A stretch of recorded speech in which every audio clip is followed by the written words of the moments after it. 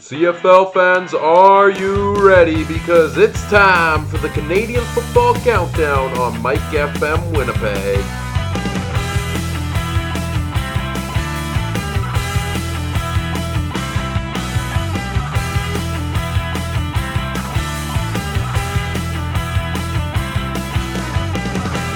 The Canadian Football Countdown starts now.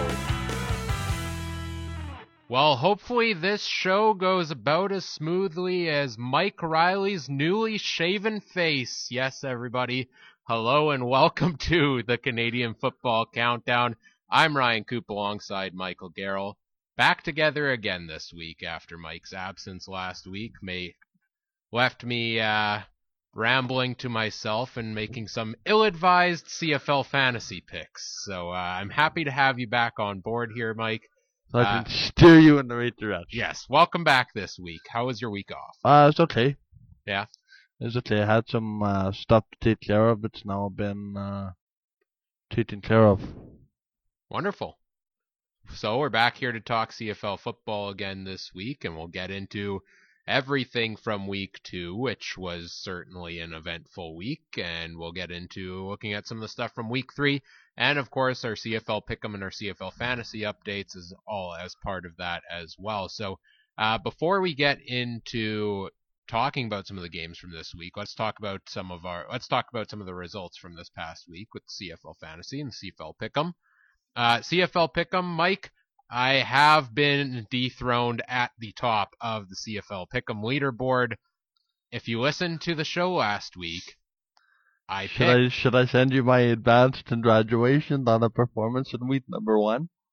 Sure. It means or my nothing post congratulations? I guess, yeah. And my advanced congratulations on winning week 3? Hopefully. I mean, yeah, so perfect week in week number 1. Week number 2, if you would have listened to the podcast, you're probably thinking, oh, what is he complaining about? He went 3-0 again in week 2. Except Mike wasn't here to talk me out of stupidity. And I do have a phone, just so you know. And on game day, I changed my pick from the Hamilton Tiger Cats to the Toronto Argonauts, thinking, oh, the Argos are going to win this game. They're going to come out and surprise a lot of people. 64-14, the Argos lose to the Ticats. You got that game right by picking Hamilton. But you did pick Saskatchewan to beat Ottawa, so we both went. And they should have, really.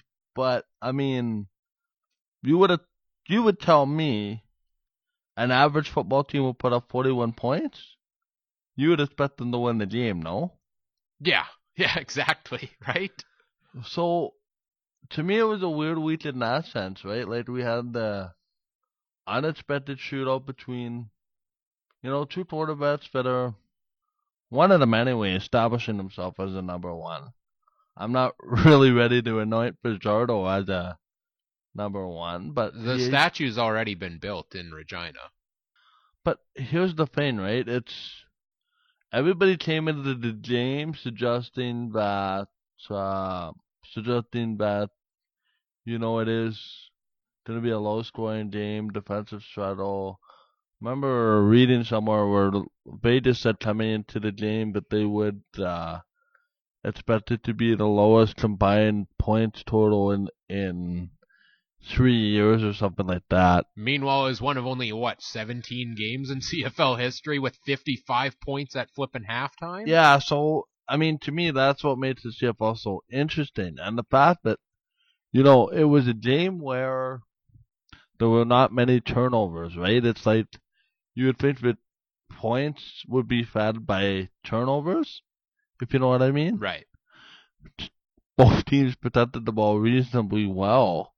Very well, actually. And no turnovers, I don't think. No interceptions thrown from and it was basically a situation of last team with the ball.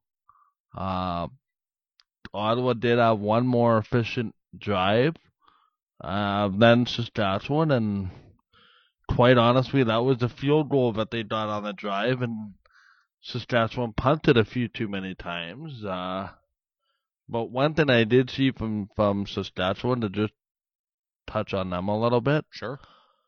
0-2.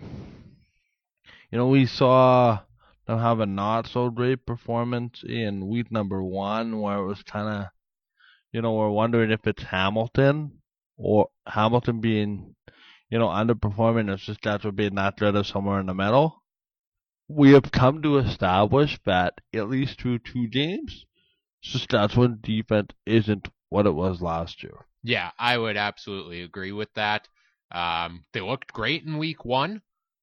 This week, not so much. That Saskatchewan defense did get burned quite a bit by Dom Davis there. It was just a weird game overall. It was a weird week overall. I'm actually impressed with how weird this week was that we both went 2-1 in CFL Pick'em, Mike. To me, I'm also interested about Dom Davis. He hasn't really proven himself, right? He's been all over the league. He's kind of been that, started in Calgary, I think it was, and then Winnipeg. Winnipeg got him from Calgary in a trade, and then, didn't really show anything with the Bombers in his limited action. And to me, it's just amazing. Ottawa losing, Trevor Harris and Greg Ellington, and yet you didn't hear from the gentleman at the top suggesting that, there was going to be a drop-off. It was, we're going to be okay, it's next man up, and boom. Right. Before we go any further, I should mention we are a proud member of the Canadian Football Podcast Network. Check out all of the other great CF Pod Network shows at CF Pod Network on Twitter and cfpodnetwork.ca. And in particular this week, I want to highlight the Eskimo Empire podcast, who actually had me on this week to do a game preview between the Esks and the Bombers this week. So check for that on all the podcast platforms. Follow them at Esk Empire Pod on Twitter and eskempirepod.ca. Great time on the show last night with them, with Andrew and Mike. So thanks again for having me on, guys. And make sure you all check that out. And be prepared for a loss this week. Yes. Yeah. So like we said, friends again in week 5, because not only do the Bombers play the Eskimos this week, but then in week 4, myself and Andrew are going head-to-head in the CFPN Fantasy Challenge. So 2 weeks from now, we'll be speaking again. Can we touch on general sense, not this week, but just a thought that crept into my head? We can touch on whatever you'd like, Mike. And it's kind of interesting because it encompasses this week a little bit, and BC kind of being all over the map. One of BC or Calgary is still going to be winless at the end of this week. Yep. Calgary 0-2 or BC 0-3. Yep. Let that sink in. Yeah, I don't think very many people before the season started would have expected that. Well, let's talk about BC here a little bit. Yeah. I think that's where we go next here, because as we're speaking, I think Mike Riley was just sacked another 3 times. And they ripped his beard off in the process. Yeah, Mike Riley shows up to practice yesterday with his beard shaved off, trying to get a little more aerodynamic so he can actually escape the defensive pressure, because his linemen aren't helping him out with that, I guess. Like, I'm a little concerned in that way. I did not see this whole Edmonton BC game. I checked the score. I know BC was up early in that game. They let Edmonton back into it. Guess when I tuned in? 5 minutes left in the third quarter. Guess what I saw more than any other type of play? Mike Riley on the ground. Exactly. It was ridiculous in the fourth quarter. There were 3 consecutive sacks, a couple that were even called back by roughing the passer or other penalties. It was the same in the first quarter. I mean, BC went in. I saw this game this afternoon on my PVR. BC went in, got an early touchdown and 2-point conversion to go up 8-0, aided by a couple penalties. So it's an interesting time in BC, and I don't know if I told you this or if I told somebody else this, but the fact of building super teams, like, to me, you can't spend $700,000 on a quarterback if you don't have some kind of plan to protect them.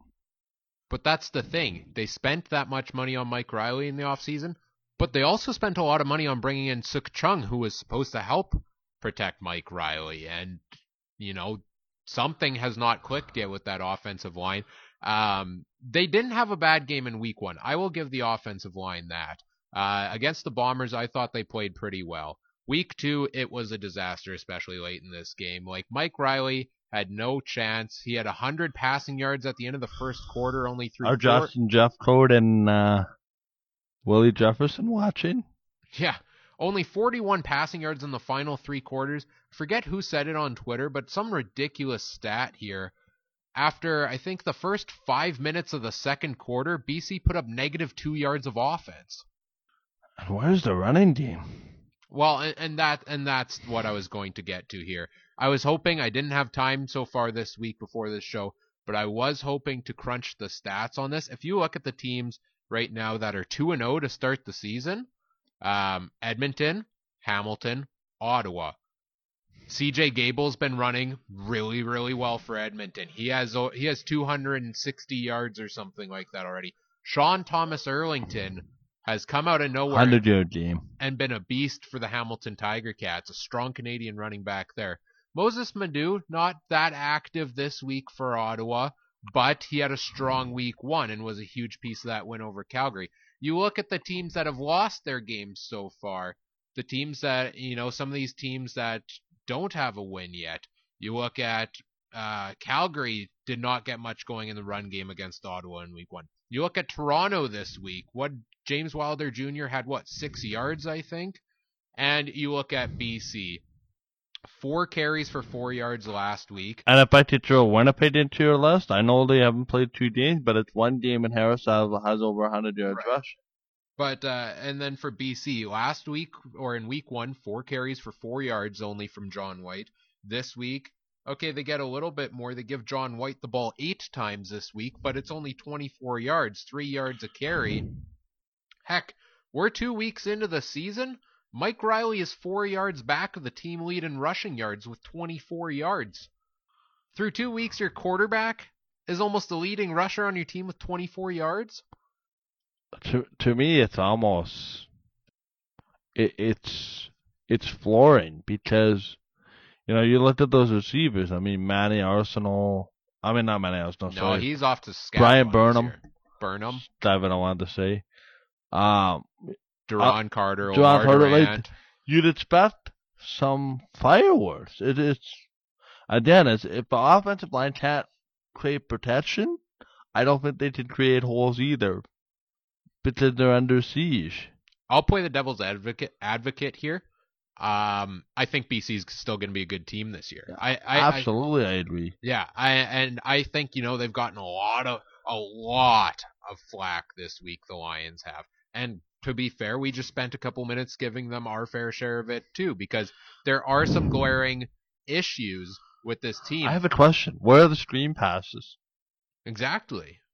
The best way to help an offensive line that's struggling is to quickly take the ball, 2 seconds, boop, out to the running back or out to a back or short. Yeah. And this could, and I think this 0-2 start comes as a byproduct of A, you overhauled your entire team in the offseason. Mm-hmm. B, you have a rookie head coach here in Devon Claybrooks.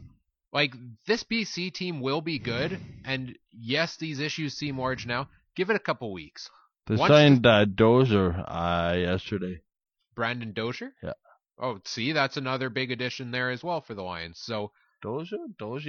Yeah. I just saw from Dave Naylor yesterday. Yeah. Former Montreal Alouette, yes. right? Yeah, him. Very good last season, Dozier was. So, I think all hope is not lost, especially... No. But to me, the thing is here, like, let's look ahead a little bit. Let's say Calgary wins, okay? And they should win this week.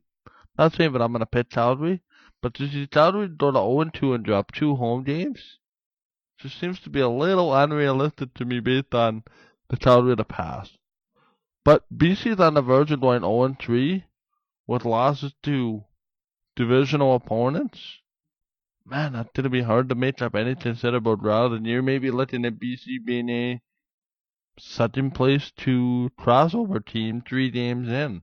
Okay, but look at it this way. If I were to tell you before the season, BC's first 3 games of the year are against Winnipeg, Edmonton, and Calgary, they start 0-3. Would you be too surprised? Probably not, right? But I would counter that with who's their quarterback. Yeah, but even then, you're facing Calgary, who's been a top team in the league for years. You're facing Winnipeg, who many people have at the top of the league. You're facing an Edmonton team that's improved in the offseason. Like, people that are slamming the BC Lions and, claiming that, all hell is breaking loose there in BC and nothing's going right. Mm-hmm. Like, that was a tough first 2-week matchups for the Lions. And I think this team is going to get better as the season goes along, and they're going to start clicking offensively. I think they're going to start, they need to start running the ball a little more to open things up there, and the defense is going to put it together too. Not all hope is lost in BC. This team will be better yet. Let's give some credit to the guys on the other side of the ball, because we can talk about how bad BC's offensive line played as much as we'd like, but if you remember when we talked about the Eskimos in our season preview shows, what did I keep saying? Edmonton has built themselves quietly, arguably the best defense in the CFL, or one of the best. And this wasn't even with some of those guys in the lineup this week. Like, Don Unumba didn't play. Javon Santos-Knox didn't play. Those are two of the big three pieces they brought in. And yet the Eskimos just tormented Riley and the Lions offense in that game.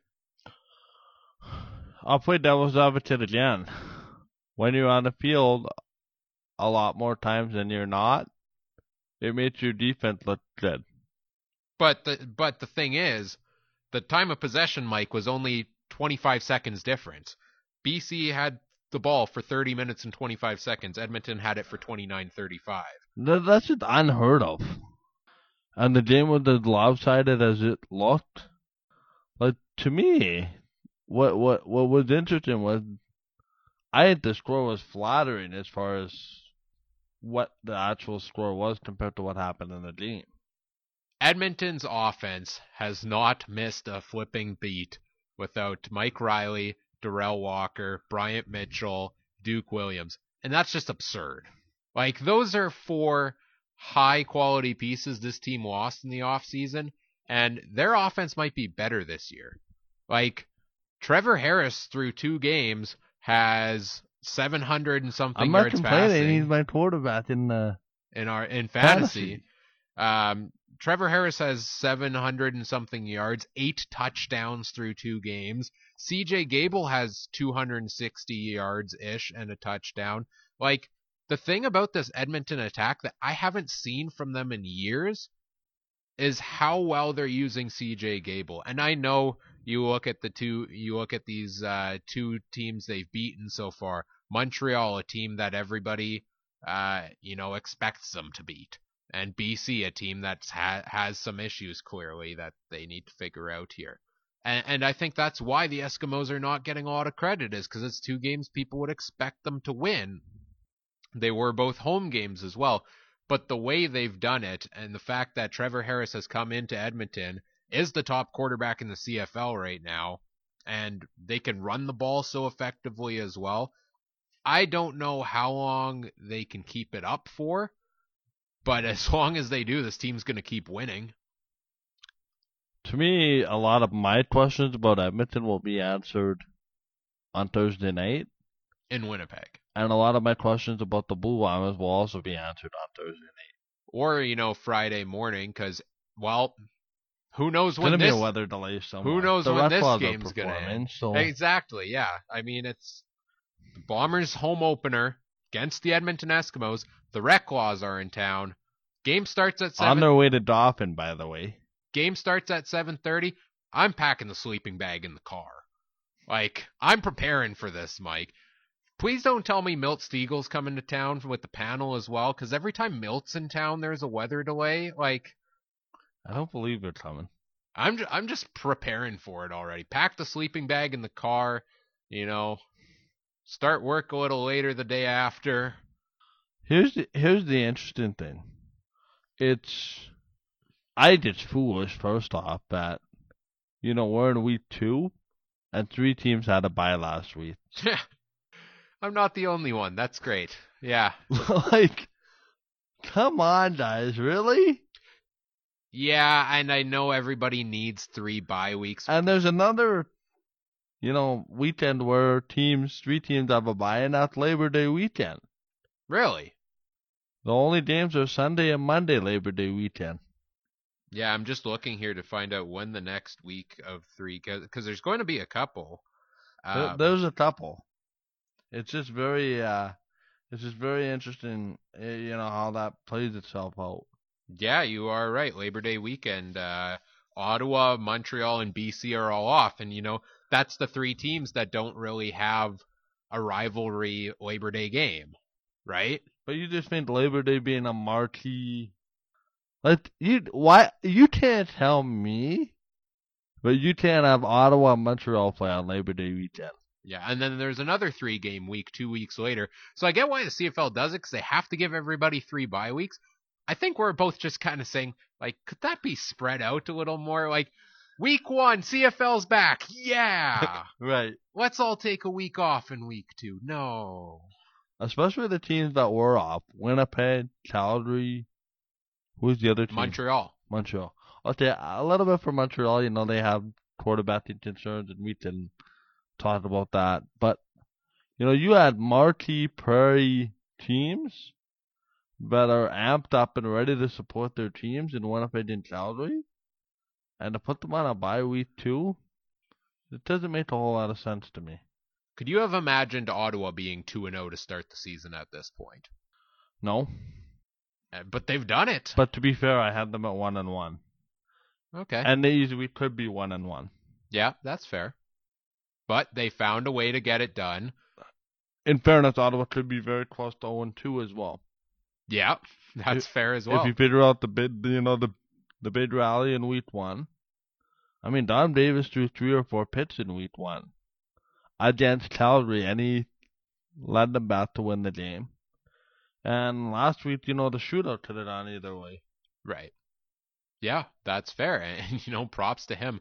It was the double Dominic show for the Redblacks. Dominic Davis to Dominique Rhymes. Huge game for Rhymes at wide receiver against Saskatchewan. I'm impressed. I did pick Ottawa to win both of these games in CFL Pick'em, but if you asked me before the season, I put Ottawa in last place in the East Division, just like most other people And did. you would have looked at, the schedule and suggested, but maybe, Calgary, and... Yeah, you'd have to be crazy to pick Ottawa to win that game. Home bit of Riders, set an Eastern game for the Riders, but it's a Western Division team, which is very interesting in itself. Is it just me, or does this bye week in week 3, because Ottawa's off in week 3, does this come at the worst possible time for them? No. Why? I think it's a reset of expectations and keeps expectations in check. Because if I'm Ottawa, I don't want a bye week anytime soon. I want to keep going with that momentum as long as I can. Yeah, okay, so if they lose hypothetically in week 3 and they're 2-1, then take the bye week. Are you happy with the bye then? Yeah, maybe. Depends what the loss is like. If it's a close loss, if they get blown out, then yeah, maybe it's time to reevaluate some things. But I mean, I think if you would have looked at it the other way and you would have said, okay, Calgary and Saskatchewan, 1 at home, 1 on the road. Okay, give us a chance to breathe, right? Right. Yeah, that's fair. But again, right, it's a CFL and everybody plays everybody, and everybody's got those long pockets of play, and the Bombers are entering one of them. I believe it is 10 or 11 straight weeks now where the Bombers have a game. They have the bye week. Week 14 after they have the a Banjo Bowl. Yeah, they're one of and then week 21 or the last week of the season. And weeks 2, 14, and 21 are the Bombers' buys this year. So it's 11 straight weeks 11 now. straight games. Yeah. So, every team has kind of that thing. And I think we touched on this in the scheduling show. Everybody more or less plays the same schedule as far as like divisional opponents go. So it's just interesting that way. I just got the notification the Eskimo Empire podcast episode that I was on this week is now live. So after you're done listening to this, go check that out. Yeah, don't turn us Don't off. turn off us yet. No. No. No, and by the way, we are going, since we're on the air a little bit late, we will go Couple minutes extra. couple minutes extra to Yes. sort out, give you the full hour experience. Absolutely. One of the other things I wanted to bring up from that game, I know we started talking Ottawa Saskatchewan off the top, but then we kind of moved into talking about some other stuff. Didn't really touch on everything I wanted to touch on there. Very impressed, by the way, with how Ottawa's played through 2 games so far. I think this is a team that, Rick Campbell and Marcel Desjardins have kind of proved they're almost starting to get into that Calgary territory where it's getting a little hard to, pick against these guys. Put the Braves there. They're in the East Division. They've really only had 500 years the last 2 years, and it's gotten them first place. Calgary's been 14-4 and 12-6 for That's fair. a long time. Well, I understand what you're saying, and you need to feast on the opposition, and you doubt the schedule and the division that you're in. Yeah, and to be fair, you mentioned that they're in the East. So far this season, the East is 3-1 against the West, Mike. The Eskimos almost blew it against Montreal in Week 1. Still waiting for that to balance. Give me a larger sample size here, but I don't know. Some of these Eastern teams are looking not too bad here this year. Well, let's see Montreal in the next 6 weeks without a quarterback. They have a quarterback. Well, without their number 1 quarterback. I'd argue they might have a better quarterback now. So that's a different debate. Well, you've always been a Vernon Adams fan. Vernon Adams, I just want the guy to get a shot. Let's touch on Montreal here for a sec, and we're just bouncing around everywhere. And I'll get back to what I wanted to say about the Riders here yet. But yeah. Well, we'll wait because I have been informed that there'll be some Rider fans tuning in later on in the show. Okay, well, I'll be mentioning it soon, so tune in quick. You know who you are. Yes. But what I mean, Montreal, you talk about how I'm a Vernon Adams fan. This dude it always feels like he can't catch a break. And finally, it looks like he's catching a break, and he's getting the starting job this week with Antonio Pipkin on the injured list. But you look at the quarterbacks, how many times has Vernon Adams been on different teams or the same team with the same set of flipping quarterbacks? Like, you have Kevin Glenn, Vernon Adams, Brandon Bridge in Montreal. Vernon Adams goes to Saskatchewan. Guess who he's behind the depth chart there? Kevin Glenn, Brandon Bridge. Goes over to Hamilton. He's behind Johnny Manziel. He gets passed by Johnny Manziel on the depth chart last year. Gets released or traded, goes to Montreal. Guess who comes to Montreal, passes him on the depth chart? Johnny Manziel, the same guy again. Well, guess who the Montreal Alouettes just signed this week? Brandon Bridge. It's like Vernon Adams can't escape the same set of quarterbacks. And I just hope he stays ahead on the depth chart. And I hope he comes out this week for the Alouettes. I hope he has a very good game, because I have been a Vernon Adams fan for a long time. I think he does have what it takes to be a decent starter. And I think he can flourish if given the chance to do so. Again, it's one game for Montreal, but all kinds of positives are there. Can we also talk about, I believe it was our friend Cliffy D from the Alouettes Flight Deck podcast brought this up, or maybe, and I apologize if it wasn't him and it was somebody else, but we're right back where we began, basically 3 to 4 years ago for the Alouettes, with Vernon Adams and Brandon Bridge as the team's top 2 quarterbacks. Like, these guys both left the team and came back. So this team has not progressed at all at the quarterback position in the last 3 years. It's funny how it comes full circle. And it goes to show how small the CFL community is. And, I think having a relationship and lead with coaches and whatnot is interesting. Because you have to remember, right? Let's say you leave your job, right? General work job in a daily environment. Yep.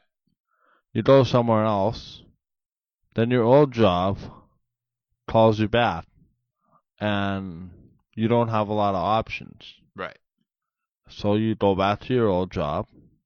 Meanwhile, you have a new boss, and you get along with your new boss. Time heals things. That's fair. And professional football is a business, and if you want to be in the business, it makes you maybe have to consider and do uncomfortable things. Speaking of young quarterbacks, I do like that analogy, by the way, Mike. Speaking of young quarterbacks, Cody Fajardo in Saskatchewan, Zach Collaros. I need to see more. Okay, that's what I was going to get to here yet, because Zach Collaros goes down last week. We hear that they're going to do quarterback by committee in this game against Ottawa. Cody Fajardo will play, Isaac Harker will play, and it's like, is Chris Jones still here? Because that seems like a very Chris Jones thing to do. Mm-hmm. And Isaac Harker never got a chance to see the field because Cody Fajardo came out and played that well. I have drawn this comparison on Twitter this week, and I want to get your take on it because I see very strong parallels between the 2019 Saskatchewan Roughriders and the 2018 Winnipeg Blue Bombers. Matt Nichols went down in training camp before the season started. Chris Strevler comes in. First of all, nobody knew who he was. And people know who Cody Fajardo has been, but people have never known him to be capable of being a starter, particularly. So a lot of unknowns at the quarterback position after a strong injury to your starter early in the season. Well, Chris Strevler came out and played pretty well early last season. I know it's only one game. Cody Fajardo, though, definitely came out and performed well this week. I'm very interested to see how Fajardo will play in the next couple of weeks, and because there's no guarantee, rather unfortunately, that Zach Collaros will play football again. I think for his personal health-wise, I would recommend he doesn't. But I'm not the doctor. I don't know necessarily his situation. And if he comes back, you're not Zach Collaros either. And you're not Zach Collaros. That's ultimately his decision. And, I hope that if he does still want to come back and play, I just want the guy to stay healthy. I don't even think Collaros knows the answer to that. No.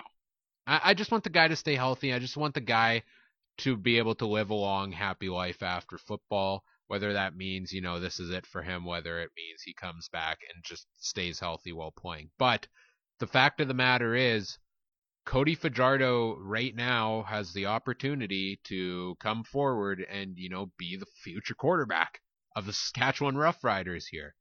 That's what Strevler, tried to do last season early in Winnipeg, and it's raised a lot of questions as we head into the off season after this season of, both Matt Nichols and Chris Strevler being free agents. Who are the Bombers going to name their starting quarterback for 2020? I think we could draw some parallels to Saskatchewan here and what Fajardo's trying to do. And I'm interested to see if he can keep that train going moving forward. I don't want to disrespect Zach Collaros. I 100% agree with you that Collaros, for his personal health, should not play another game. I don't think he will in Saskatchewan.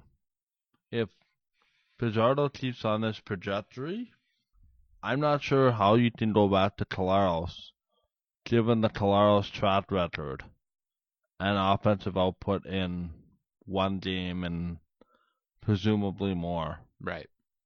When you compare the sample sizes, and football is a brutal sport, I'm just not willing to hitch my cart on the Fajardo wagon yet.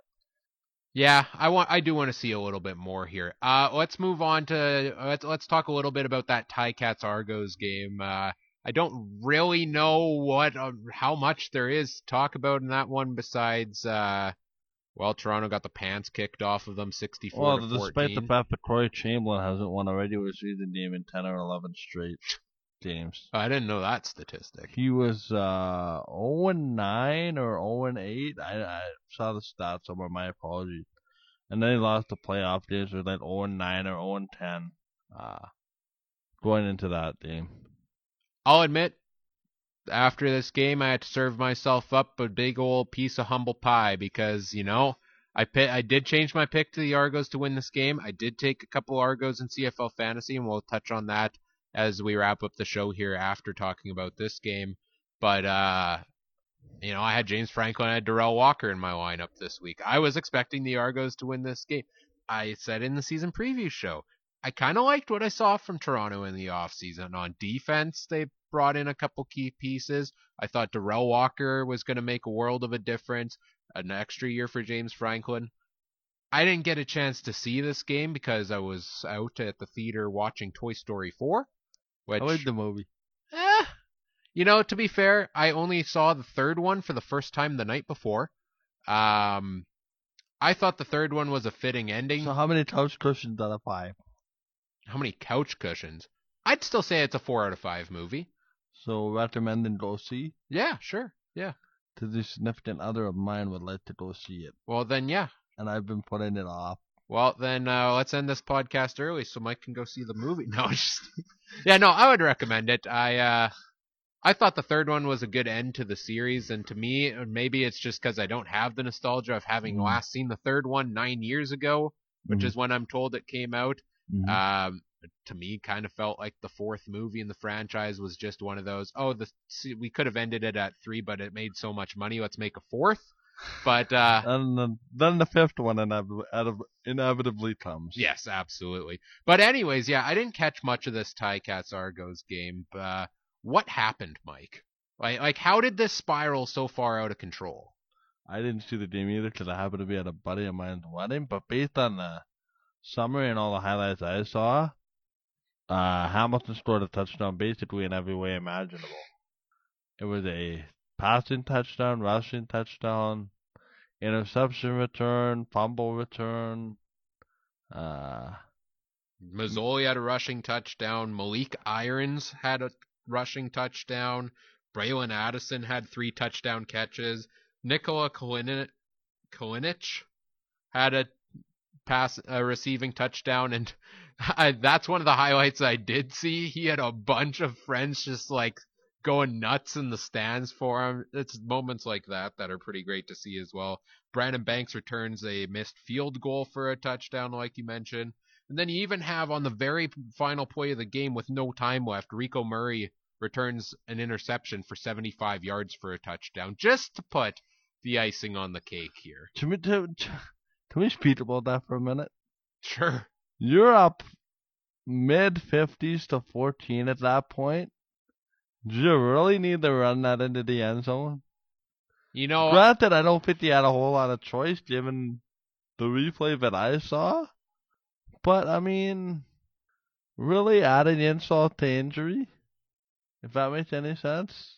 Yeah, and I was just looking at it here, like, Toronto and Hamilton play each other 3 times this year, so I was like, oh, well, maybe, tiebreaker, points scored, but you're not going to be tied in number of wins in the matchup unless you get into a 3-way tie, which, given how crazy CFL standings have been in the last couple of years, maybe. So I don't necessarily blame Hamilton for running it up, especially against the division rival. Come on, I don't know. Maybe I'm just have a different feeling after watching the U.S. absolutely annihilate the Women's World Cup to the tune of 12-0. Oh yeah, and the huge celebration after the 9th goal. And that to me, this goes along the same line. And to me, it's a small circle. Why do you add fuel to the fire for future matchups? Because I can guarantee everybody on that Argo sideline saw it, and they didn't want to do something about it the next time around. Now the defense seemed to have struggled quite a bit here for Toronto, but offensively, you look at the stats like in the passing game, James Franklin 16 of 26, 211 yards, an interception. McLeod Bethel Thompson comes in later, 9 of 16 for 99 yards, a touchdown, and interception. Granted, this game got to garbage time pretty quick. I'll say this about Toronto. I know people want to overreact, but this was also the team that put up almost 50 in a preseason game offensively. Why didn't they run the ball here? They weren't that far out of it that early in the game. Like in the second half, Hamilton outscored them 44-8 in the second half. Yeah, I get at that point you're not running the ball anymore. Everything's going to be a pass to try to get some sort of points. But early in the game, looking at the stats here, it was 20-6 at halftime. That's still a manageable game. Like you brought in 4 extra running backs in the offseason. Granted, one of them has now retired. Yeah. Mercer Timmis, Canadian running back, retiring this week. Why aren't you using any of them more? Like James Wilder Jr., 6 carries for 12 yards. That's all you're gonna do? Well, I think you kind of just answered your own question in a way, and that is, if the running room isn't there, why you try to force something that ain't there? That's fair. Because I think to go and do a game and say, yeah, it's 20-6 at halftime, we should have maybe run the ball more, is a little bit. It's an interesting train of thought, just on the fact that there's a lot of circumstances that go into different types of play calls, and maybe they saw the D line of Hamilton just not allowing an offensive rush, or they didn't trust their offensive line to create the holes, or they didn't exactly see a point because they felt the game spiraling out of control, or maybe just maybe there was some inexperience on the part of Toronto's coaching staff, which wouldn't surprise me either. I mean, Chamberlain's been in the CFL for a time or two with the Riders and got himself fired on a fairly long losing streak before coming into Toronto. But there's circumstances for every decision, right? And I could say just to harp into the Women's World Cup, why didn't Canada's best player take the penalty kick yesterday to tie the game? I didn't see that, but I was, reading reactions to it. From what I've read, it sounds like the girl who took the shot, or the woman who took the shot, couldn't have placed it any better. It was just a great save. So goalie made a heck of a save, but what's Christine Sinclair going to do better than that? But you understand the context of, you don't know the decisions that go into a game. You don't know. I don't want to say you don't know your personnel very well at this point, because I think if you don't know what you got on your team at all times, I think you're out of touch a little bit. But there's decision making that we won't understand in games, and we just have to respect the fact that these are paid professionals that get called to call plays, and if they don't think the running game is an option down 20-6, which is nothing in today's CFL, then I think we need to, understand that a little bit more. Ticats offense goes from not getting much going against Saskatchewan in week 1. Mazzoli struggled against the Riders, put up less than 200 yards. Sean Thomas Erlington still had a pretty solid game in week 1. He does again in week 2. Mazzoli has a heck of a game, throws for like 330 yards and 3 touchdowns and a pick. Do we know really where Hamilton's offense is at through 2 games? Is it closer to this route in Toronto, or is it closer? Nor do we know where Toronto is, and nor do we know where Calgary is, and nor do we know where BC is. Because I always live by the mantra, especially having covered sports so much here locally and nationally and all that kind of stuff. You're not as good as your best game, but you're not as bad as your worst. You're somewhere in between. And to me, it's a real shame that Toronto gave up 64 points, given the crowd and given they were honoring Ricky Ray and had a lot of people out to see them, and they see the 60-point explosion doesn't necessarily trace off good vibes, but it needs to be said. I mean, Hamilton, we knew is not as bad as what their first game was, and I don't think they're as good as, their 64-point effort. Now, of course, I think it was Brandon Banks that said this. We left a lot of points on the field and we can even be better, which I find hard to believe. But you know what I mean, right? You're not as bad as, Ryan, you played sports, right? Your team is not as bad as a really bad blowout. Yeah. But you're not really as good as your best win. You're somewhere in the middle most times, and I think it's just real unfortunate that Toronto came off a bye and gave up 64 points, which happened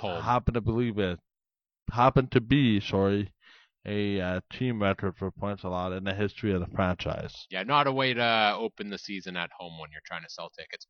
Mike, let's get into our CFL Fantasy and CFL Pick'em talk, wrapping up week 2 and looking at week 3 here. Week 2 in our CFL Fantasy Challenge. You beat me in week 1 very handily. I did gain back on you a couple points in week number 2. You finished week 2 with 105.96 points, led by your top 5 point scorers, Greg Ellingson, 29.4, Trevor Harris, 28.16, Simone Lawrence, well, that's a controversial one, 13 points for you might him. get cut today. Yeah. Just don't have to deal with that. 12.3 points for William Powell. And then Ted Laurent had 7. He did pick up a sack in that game and a couple tackles. So I had a lot of players on bye week, though. You did, yes, because you had 8 Bombers and they weren't playing this week. So I had 105 with all the star power conceivably on bye week. Yeah, I mean 60 of that came from Harris and Ellingson, basically. So. I don't complain.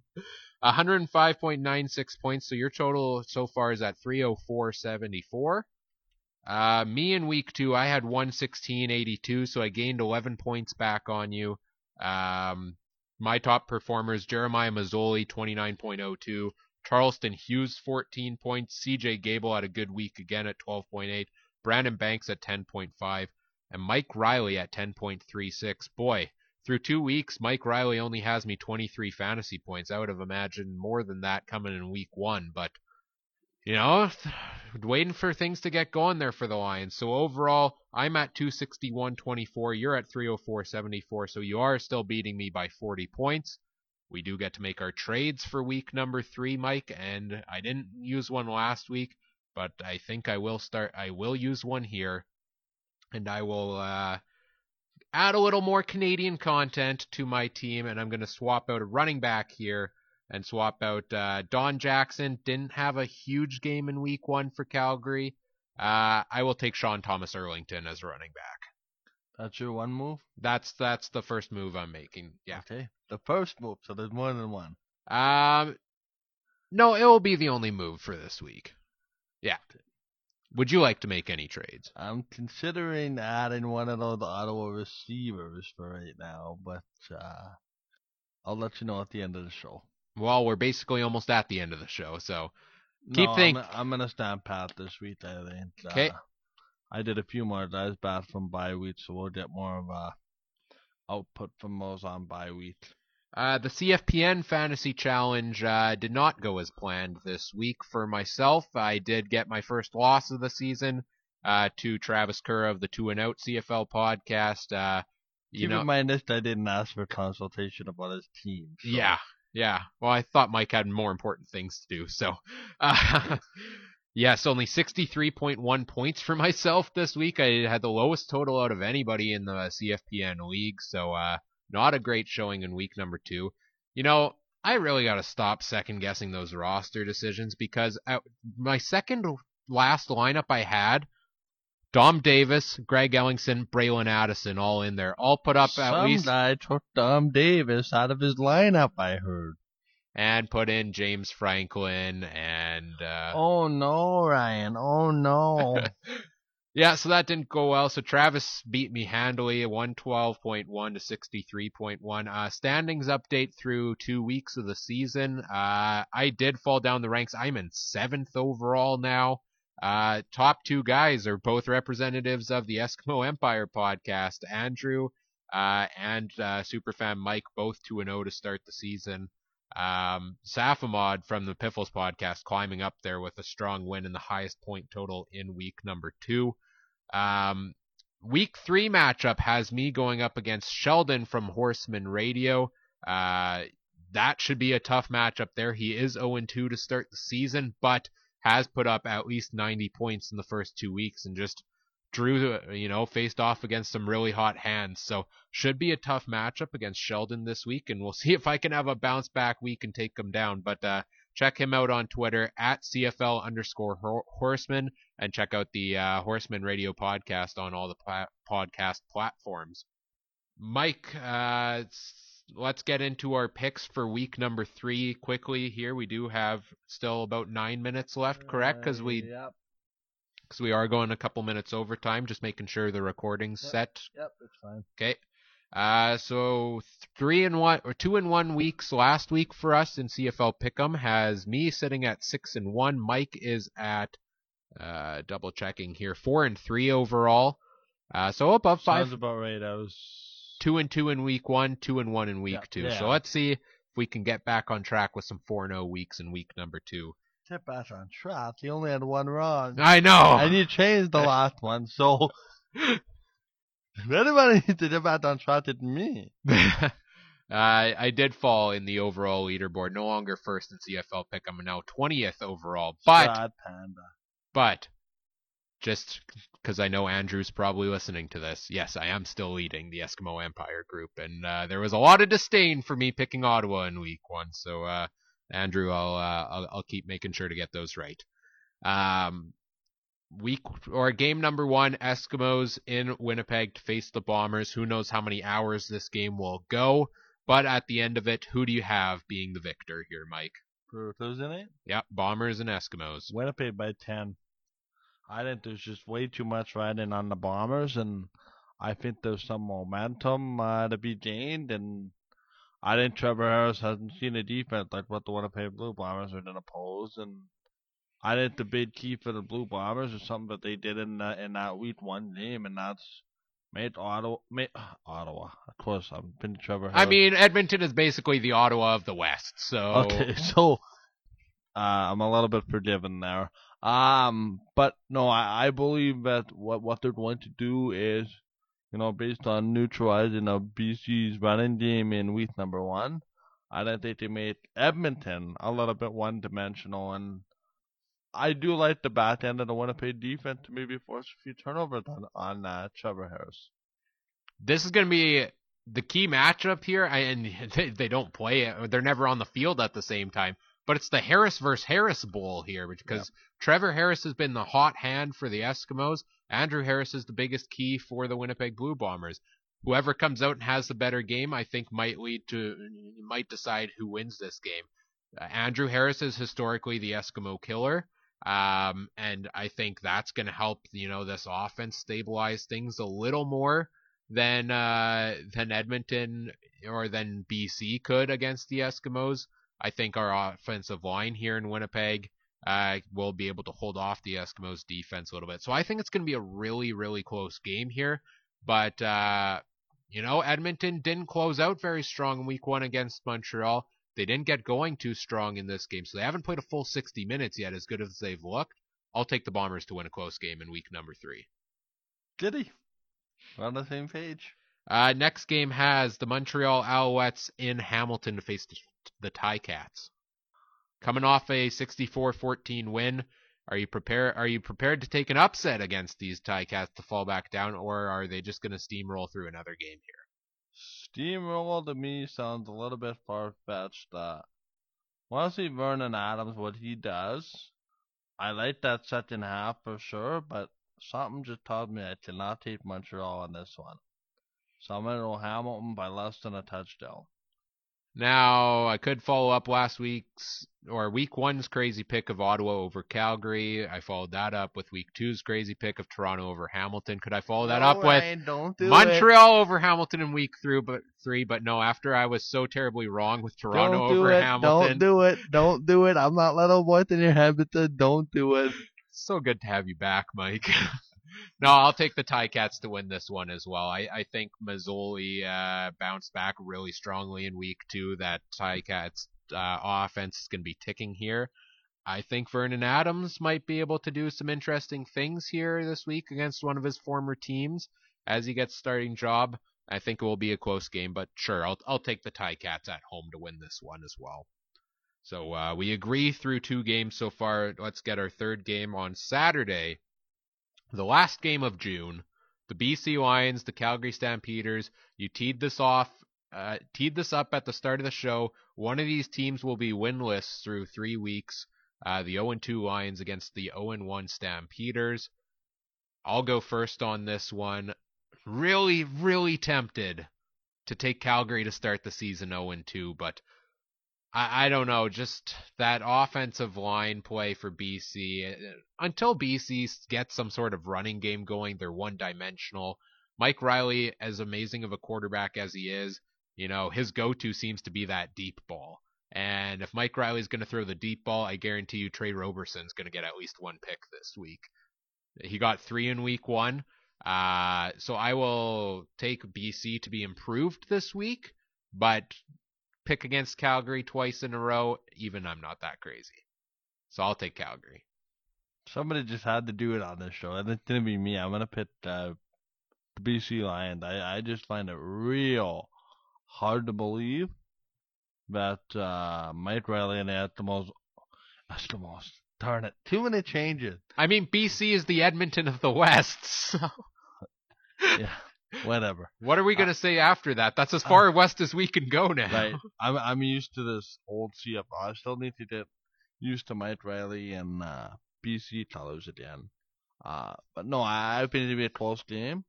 I like BC's back end just a little bit more at this point than Calgary. And I really don't believe that Mike Riley's never been one to put the ball in dangerous spots. So I don't think Trey Roberson's going to get 3 interceptions. I don't think they're going to throw 3 interceptions. And I think BC wins a close one. And then last game of the week, Canada Day game, Toronto in Saskatchewan to face the Riders. Who do you got? I got Saskatchewan kicking this out by less than a field goal. I just like Saskatchewan the chance to win at home at the home opener Canada Day and all the hoopla that goes with that. But I also really think that Toronto's going to bounce back from giving up 64 points.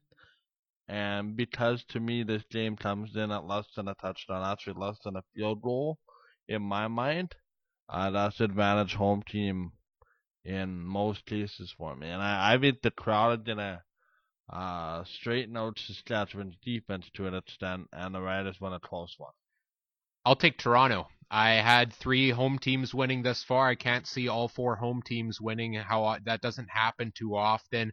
Toronto's going to be pissed off after that 64-14 loss. I think it'll be a close game as well. But you know what? I'll take this one as my upset this week, perhaps, and I'll take the Argos. Hopefully this time I don't regret it like I did last week. But that does it basically for this week's show, Mike. Do I have a minute here to wrap things up? 30 seconds. Yeah, so that does it. We'll be back again next week. We are a proud member of the Canadian Football Podcast Network. Check out cfpodnetwork.ca for everything there. And follow us on Twitter at CFC on Mike FM, and like, comment, review, subscribe on all the podcast platforms. Thank you all for listening. For Michael Garrell, I'm Ryan Coop saying have a wonderful week. Bye.